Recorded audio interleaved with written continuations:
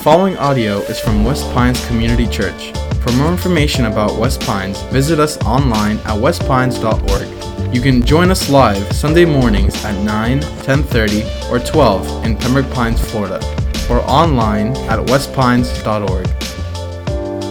Now I'd like to jump into the subject at hand, the series Identity.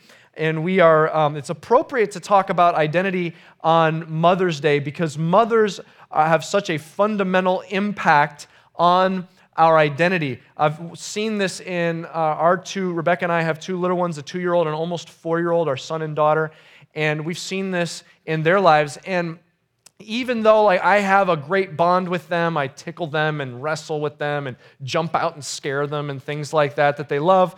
At least I think they do, or they're going to need therapy soon, one or the other. But we have this special bond. I have a special bond with them, but their bond to Rebecca, their mom, is something completely, it's far beyond that. So take, for example, my son Nehemiah. He's a tough little guy. He will be running at full tilt. He'll trip over something. He'll just slam on the ground and be like, okay, someone call 911. And he'll pop up and be like, I fell down. And then keep running right back around whatever he's running. He's this tough guy, but he loves his mama. And he's in this season now where he's getting more verbal. And he punctuates all of his sentences with mama. And he'll say, I want, hold me, mama, or I want juice, mama, or I fell down, mama. And what's weird is mama doesn't even have to be in the room. Sometimes I'm like, I'm dada. Okay, that's who this is. But he's bonded to his mother. Scarlett would, when she was little, our almost 4-year-old, she would walk around constantly asking Rebecca to hold her. And occasionally I would walk and be like, Dada can hold you, and finally she'd look at me like, all right, I'll take the consolation prize. And I would hold her, and I'd be holding her for about 5 minutes, and my arm would just start burning, and I'd realize, how big are Rebecca's biceps that she does this all day? I need to hit the gym, my goodness. And so, but there's a special bond that children have with their mother. In fact, I saw in the news a Mother's Day article, and a psychiatrist was talking about how fundamental a mother is to a child's sense of self-worth. And they say it stems all the way from the womb into infancy when a mother is constantly caring for this child for their basic needs, and it lays the foundation work for that child's self-esteem and self-worth. And this subject of identity and self-worth are some of the deepest waters, the most deepest subject matter that we can deal with as human beings. Our identity, not just how we feel about ourselves, but what we see ourselves as, is something that affects and tints every other part of our lives. We've been dealing with this subject the last several weeks. We're wrapping up our discussion today, and we're talking about and following the journey of a guy by the name of Naaman in the Old Testament. We're following his journey because he's wrestling with these identity issues. And the story is found in 2 Kings chapter 5. If you have a Bible or a Bible app, you can open to 2 Kings chapter 5. The story takes place in there. It takes place about 850 years before the time of Jesus. And here's the basic of the story. The interesting thing about this is it's actually a 2-part story, and we've been dealing with part 1, this entire study, and we're going to finally turn our attention to part 2 of this story, which is really unexpected the way this story ends. But here's how the story goes. There's a guy named Naaman, and he is the commander of the Syrian army. Here's what that means. He is, as it compares to Israel, Syria and Israel are enemies.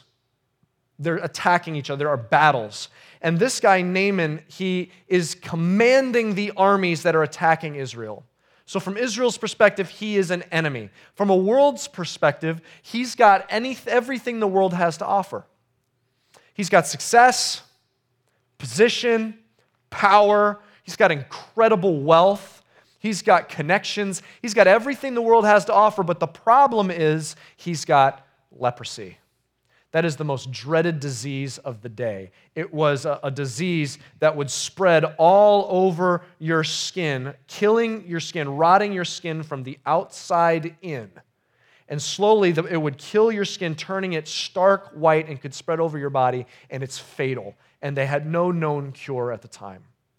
So he had everything in the world, but he had leprosy, and he's so desperate to get cured of his leprosy that he's willing, when a servant girl tells him, hey, there's a prophet in Israel that could cure you, he's willing, first off, to humble himself and take her input. But second of all, he's so desperate, he's willing to go to Israel, his enemy, asking for help to cure his leprosy. He goes to Israel, but as we've looked at the last couple weeks, he doesn't just show up by himself. No, he's going to go in style, because remember, in his mind, he's got everything going for him, and he wants that on full display. He brings a letter that shows his connections from the king of Syria, gives it to the king of Israel. He comes with an incredible amount of money. He's traveling with something like hundreds of millions of dollars, the equivalent of that. He comes with a whole wardrobe of red carpet level clothing to show his beauty and his glory. And he comes with soldiers and chariots and horsemen to show his power. He wants all of what he is by the world standards to show, and the fact that he has leprosy, he doesn't want that to take away from who he thinks he is. He comes to Israel, and he eventually heads to the prophet named Elisha. He eventually heads to his house, and he's got one thing on his mind. He wants to be cured of his leprosy. Here's what happens. He gets to Elisha's house. We're going to jump down to chapter 5, verse 10. Here's what happens. And Elisha sent a messenger to him, saying, go and wash in the Jordan 7 times, and your flesh shall be, now what's the word you see right there? Restored, and you shall be, I want you to notice this one too, you shall be clean.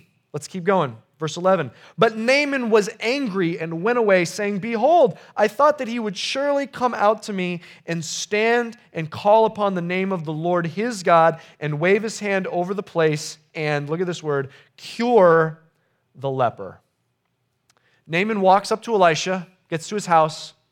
Elisha doesn't even bother to come out, sends a messenger to him. That offends Naaman. Sends a messenger to him, and then the messenger says, Elisha told me to tell you, go wash in the Jordan 7 times. That also offends Naaman. He says, are you serious? First of all, he's going to blow me off, and then he's going to send me to some dirty river. I could have done this back in Syria, back in my hometown of Damascus. What in the world? He's offended. He's enraged. Now, he's going to end up leaving Elisha's house, furious, and his servants are going to say as they're passing by the Jordan, please, just give it a try. And once again, he's going to humble himself to his servants' advice, and he's going to wash himself 7 times in the Jordan. Now, there's something in these verses that I want you to notice, okay? And you're going to have to put your literary nerd hat on, okay? Do we have any literature nerds here? Be proud. 2 of you, okay? That's okay. We'll stick together, okay? Everyone put on your literary nerd hat, okay? I want you to see something, because there's something beautifully woven into this passage. In this passage, there are a couple different words used to describe Naaman's healing. The first is the one that Naaman used. He said, I thought Elisha would come out here and cure this leper, is what he says.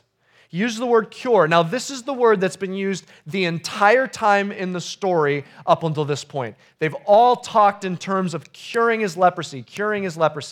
And in the ancient Hebrew, this word means something like removing the leprosy. They're just wanting to get rid of Naaman's leprosy. The servant girl says that, uses the word cure. The Syrian king uses the word cure. The Israelite king uses the word cure. And Naaman uses the word cure. Up until this point, it's the only word used. Their focus is just get rid of the leprosy. You can't really blame them, can you? Leprosy, I mean, it is not only disfiguring, it's not only fatal, but maybe the worst part is if you have leprosy, in many cultures, you would have to go live outside the camp, the city, or the village so that you didn't spread contagion.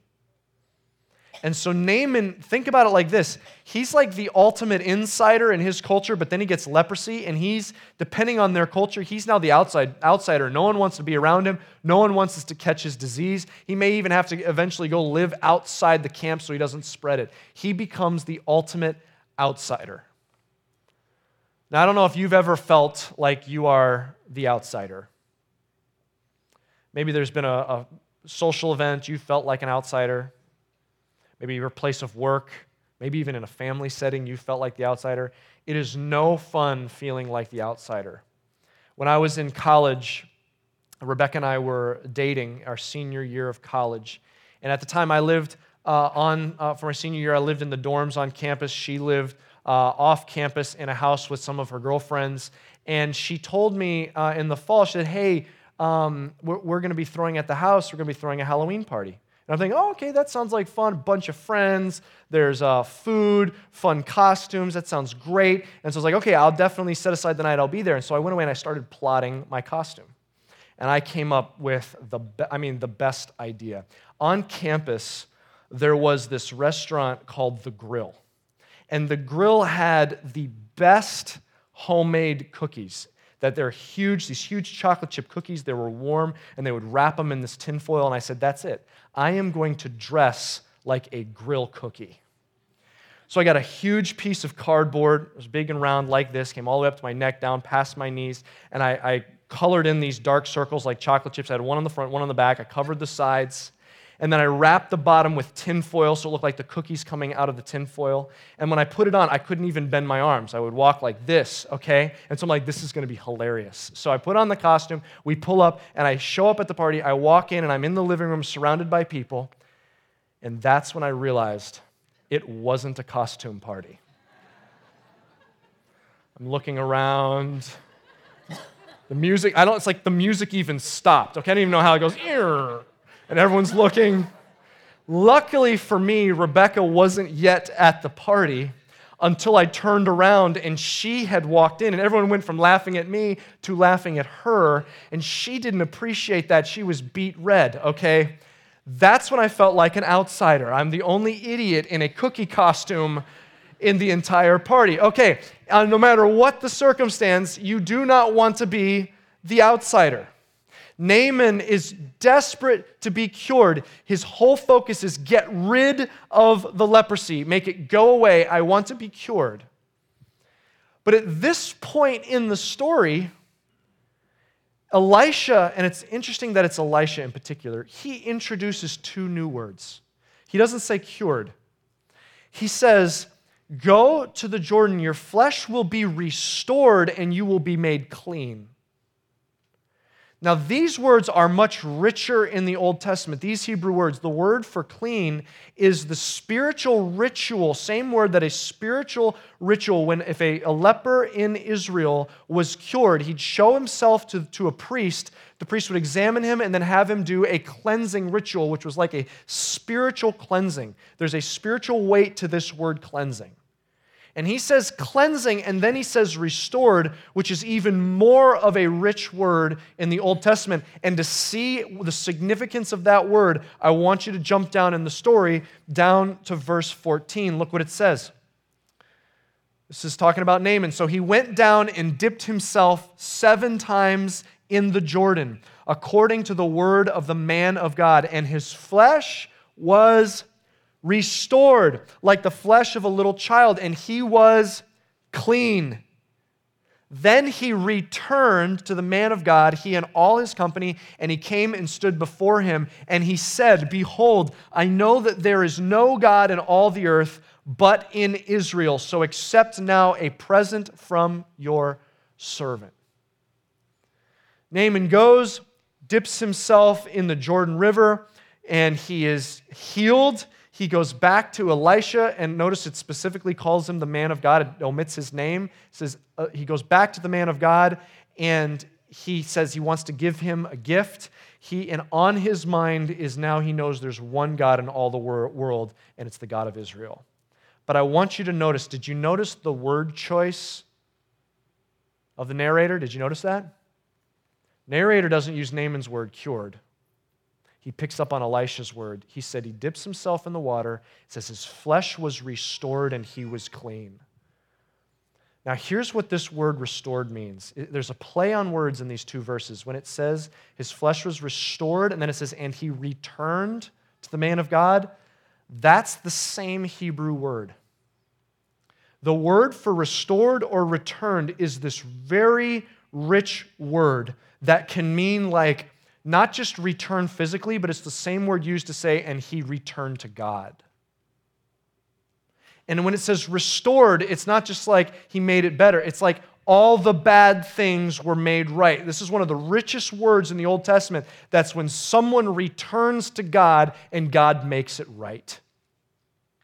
Now, why is the narrator shifting these words for healing? This is so important to understanding the story of Naaman. Did you notice all through this story, Naaman's got one thing on his mind: whatever it takes, I will be cured. Make the leprosy go away. That's all he's thought about. Whether he has to intimidate to get it, whether he has to impress to get it, whether he has to buy it off, he will be cured.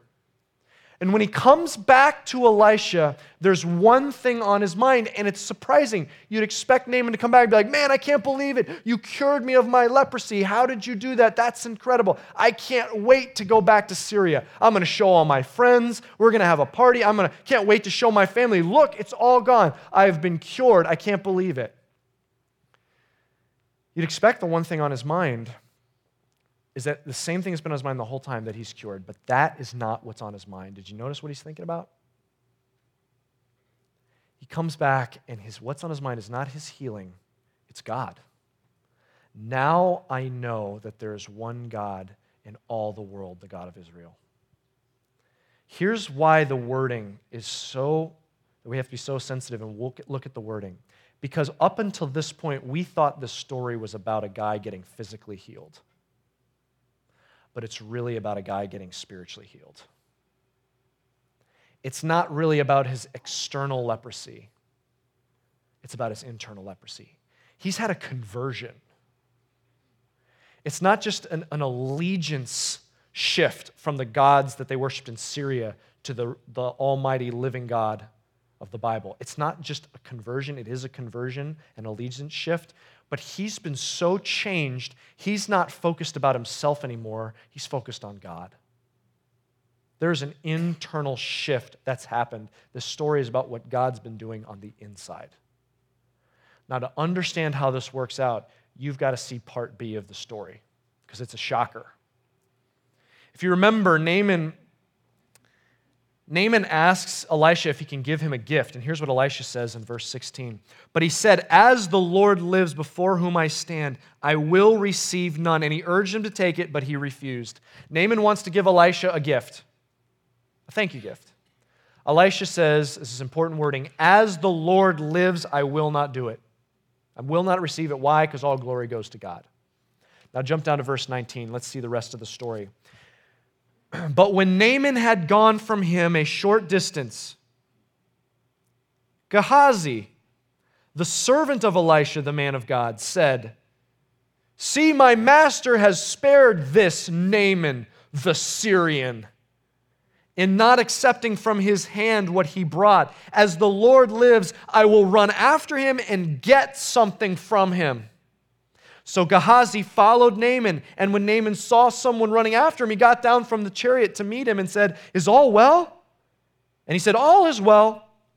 My master has sent me to say, there have just now come to me from the hill country of Ephraim 2 young men of the sons of the prophets. Please give them a talent of silver and 2 changes of clothing. And Naaman said, be pleased to accept 2 talents. And he urged him and tied up 2 talents of silver in 2 bags with 2 changes of clothing and laid them on 2 of his servants, and they carried them before Gehazi. And when he came to the hill, he took them from their hand and put them in the house, and he sent the men on their way, and they departed. Okay, Naaman leaves, and Gehazi is a guy who's Elisha's servant. If you read other stories in the Bible about Elisha, you will hear about his servant Gehazi. He's there by his side. He's seen all the incredible things God has done through Elisha. Gehazi's watching this, and he can't believe it. Are you serious? You're just going to let this guy go? And look at all the wealth he brought with him. I mean, you're not going to make him pay anything? And he says, uses the same words that Elisha does. He says, as the Lord lives, I will go and get something. Races after Naaman. And do you notice he concocted a story? Totally lied. He has to come up with an excuse as a cover story for why Elisha apparently changed his mind. Oh yeah, 2 prophets came up, so Elisha wanted me to get money from you to give to these prophets. So maybe you could spare a talent of silver and 2 changes of clothing. Now, a talent of silver would probably be in the millions of dollars. Naaman has had such a change of heart. He says, take 2 talents and take these changes of clothing, and I'll have my servants carry it back. Gehazi follows Naaman's servants back and hides it in his house. Now, what in the world is happening here? Of all people, Gehazi should know better. Elisha is the spiritual leader of all of Israel, and Gehazi's been his right-hand man. He knows better. But notice the wording. He says, as the Lord lives. Why would he have the audacity to say that wording? It's because he thinks wholeheartedly he's in the right. How could he possibly think he's in the right? It looks like it's just greed. It's probably greed, but there's something else that we get a hint into Gehazi's heart. Did you notice what he called Naaman? He said, that Naaman the Syrian. See that little dig? Syrians are their enemies. They're attacking Israel. Naaman is not just any old Syrian. He's commanding the armies that are attacking Israel. What's Gehazi's problem? He's bigoted. What is bigotry?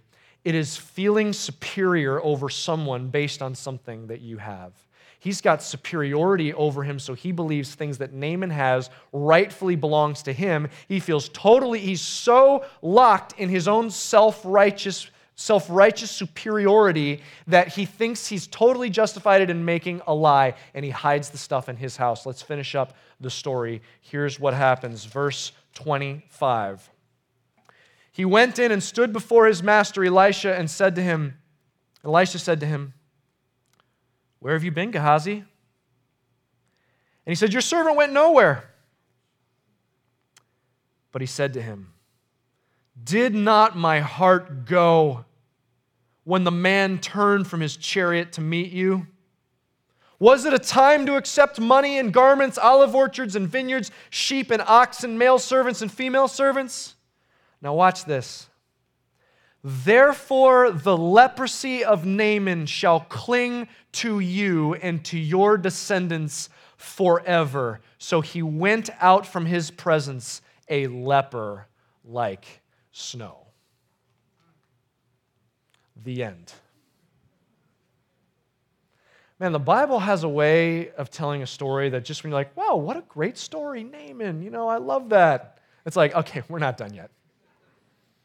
It has part B.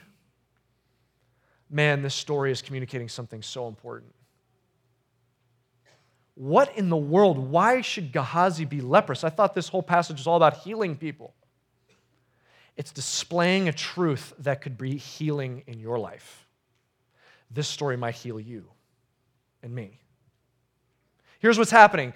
The story of Naaman is chiefly not a story of his external healing.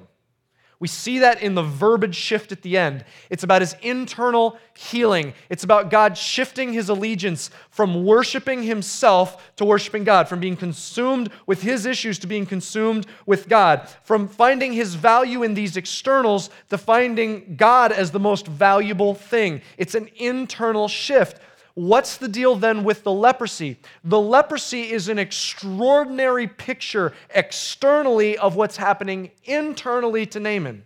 His problem is not just actual literal external leprosy, it's also leprosy of the heart.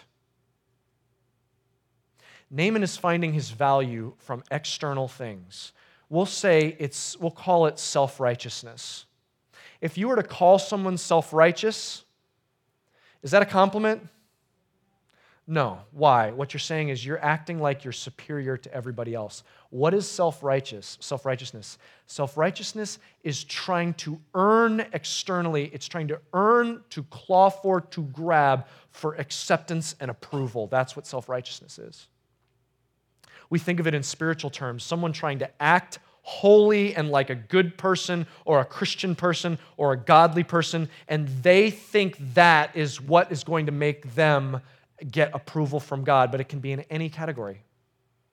I can strive to be successful and throw my life into being a success to earn the approval and the acceptance as a successful person.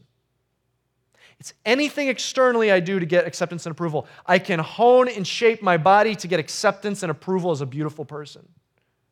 I can amass wealth to gain acceptance and approval that I am someone of value. It's anything I do externally to try and earn approval. Here's the problem. It's just like leprosy of the soul. Because like leprosy rots our skin from the outside in, self-righteousness, trying to earn approval and acceptance to find my value, it rots my soul from the outside in. It kills me slowly. Because as I try and find my value and significance and self-worth from externals, then I rise and fall on every compliment and criticism. Every compliment swells my self-importance, and every criticism reduces me to self-loathing. Knocks the wind out of me, knocks my legs out from under me. My self-esteem rises and falls on how I compare myself to other people. At moments I feel superior, and at other moments I am just writhing in jealousy and envy, fighting feelings of inferiority. Self-righteousness rots our souls. Naaman was not just cured of his external leprosy, but his internal leprosy. But the Bible doesn't stop there. It shows us what happened to Gehazi. Gehazi found his self-worth in being the right person as opposed to Naaman, on being the insider as opposed to the outsider. And what showed is now he has the external leprosy that matches his self-righteous internal leprosy. What's the point of this passage? There is an incredible irony in here. Did you see it? From Israel's perspective, you couldn't have a greater outsider than Naaman. Syrian general enemy. On top of that, a leper, technically not allowed inside their cities or villages. Total outsider. Who's Gehazi? He's the right-hand man to the most godly spiritual leader in all of Israel. He's seen Elisha heal people, raise people from the dead. He should have known better. The ultimate insider. What's going on in this passage? It's this passage. To those who feel like outsiders, it's a welcome. And to those who feel like insiders, it's a warning. It's a welcome to outsiders and it's a warning to insiders. And see, this idea plays itself out in Scripture over and over and over. Think about the ministry of Jesus. Who was drawn to Jesus and who was repelled from Jesus? Those who were drawn to Jesus were the sinners and the tax collectors and the prostitutes. And who was repelled by Jesus, who hated Jesus. It was the Pharisees, the Sadducees, the scribes, the chief priests, the spiritual elites, the ultimate insiders. They literally plotted to kill Jesus and stirred up the crowd, created the scenario so that Jesus would be put to death. Why? Because the message of Jesus is fundamentally polar opposite of self-righteousness. Self-righteousness says, I can earn God's approval, but Jesus says, you can't. It's a gift. Self-righteousness says, look at me, I'm a good person. I compare myself to my neighbors and my coworkers. I'm a pretty good person. But the message of Jesus is fundamentally opposite. He says, no, the standard of whether you're a good person is God Himself. So unless you have perfect God-like goodness, you've fallen short. And what that means is every single one of us deserves an eternity away from God in hell. And the message of the gospel is not that you've earned God's love. It's that despite the fact that we are enemies of God, outsiders, despite that fact, God says, but I love you so much. You want to know how much I love you? Look at Jesus on the cross. Look at this grisly scene of Him bleeding and being tortured and suffering on the cross. Look at that scene and see the cost of sin, and then know that I'm doing that because I desperately love you. And I cannot imagine eternity without you. The message of Jesus is that the love of God cannot be earned, but it is freely given.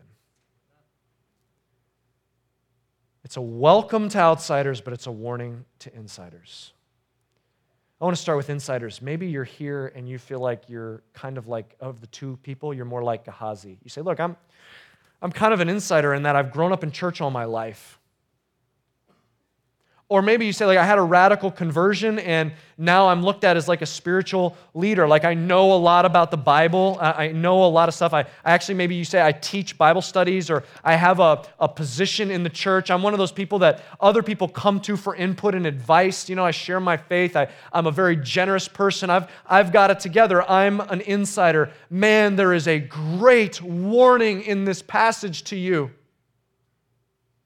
It's the same warning Jesus said when he told a parable. He says, there's two men in the synagogue praying. One is a tax collector, and he's saying, God, he says, please, I am such a sinner. I do not deserve your mercy. He says, the other is a Pharisee that says, thank you, God, that I'm not like this tax collector. And Jesus' point is, you want to have the heart of the one who's begging for God's mercy. Insiders, it's the same warning that Paul levels to the Galatians. He says, oh, you foolish ones, what started as a work of the Spirit, why are you continuing with the law? In other words, you started this journey as an act of grace that you didn't deserve, then why are you building on that foundation with self-righteousness? You initially were so humbled and shocked that God could love you. At what point did you get to a place where you said, look at how godly I am, look at how I've overcome sin, look at what I can do? At what point did spiritual pride sneak into your heart where you found your identity and self-esteem on anything other than Jesus Christ? It is a great warning to insiders. What began with an act of grace should continue with an act of grace. What began as a gift we didn't deserve is what we should cling to. Christian, can I plead with you, preach the gospel to yourself every day. And when you confess your sins, go to God and say, see, Lord, look, I've sinned. I know I already have your forgiveness. But this is a reminder of where my value lies. It's not in my righteousness. It's in the righteousness of Christ. Because my identity, my hope is built on nothing less than Jesus Christ and not my righteousness, His righteousness. It's a warning to those insiders, cling to the gospel. Find your identity only in that figure on the cross. But to the outsiders, it's a welcome. For those of you who feel so far from God, can I tell you, do you know actually the core foundation to your self-esteem, even more important than the approval of the mother who birthed you, is your Creator who invented you? And you know that He is offering His love to you freely. You say, I feel like I'm 1,000 miles away from God right now. You don't know all the things that I would have to do to get myself right with God, all the things I've done in my past. You don't know the ways I have messed up in my past, and you don't know the things I'm entangled in now. I'd have to make all that right first, but you know what you're saying? I'd have to make all that right first to earn God's approval. That's not how it works. His arms are open wide, and He's saying, just how you are right now today, I know everything that you've done and entangled in, and I'm saying, I love you, and I'll accept you right where you're at. How much does He love you? He says, I will allow your spiritual leprosy to cling to me. Jesus Christ came to earth, and our sin clung to Jesus. He became the spiritual leper. Do you know where they crucified Him? To show Him that He was rejected, they marched Him outside the city. Ostracized, outcast, an outsider. The ultimate insider of heaven at the right hand of God is placed as the outsider outside of the city and crucified on the cross. He took your spiritual leprosy on Himself. That's how much He loves you. You can come to Him no matter what's going on in your life. Return to Him. Let Him restore you. I want to lead you in a simple prayer. If you're an outsider today and you want to run to Jesus, He will welcome you in. I want to give you an opportunity to receive his forgiveness. It's freely offered to you today. And I want to give you an opportunity to receive that. We can do that in just a simple prayer. Would you bow your heads and close your eyes? If that's you and you want to make that your prayer, receiving his forgiveness, to simply pray this right there in your seat. Say, Jesus, right there in your heart between you and God, say, Jesus, I know that I don't deserve your love. I know that I feel so far from you. But thank you that you love me so much you'll accept me right where I'm at. Thank you for your love. Thank you for what you did for me, conquered for me on the cross, and through your resurrection from the dead. Thank you for loving me that much. In Jesus' name. Thank you for listening. For more resources and to check out other teaching series, please visit our website at westpines.org. If you would like to speak with somebody about beginning a relationship with Jesus or ask any questions you have about this teaching, please call at 954-432-0321, or you can email us at podcast@westpines.org.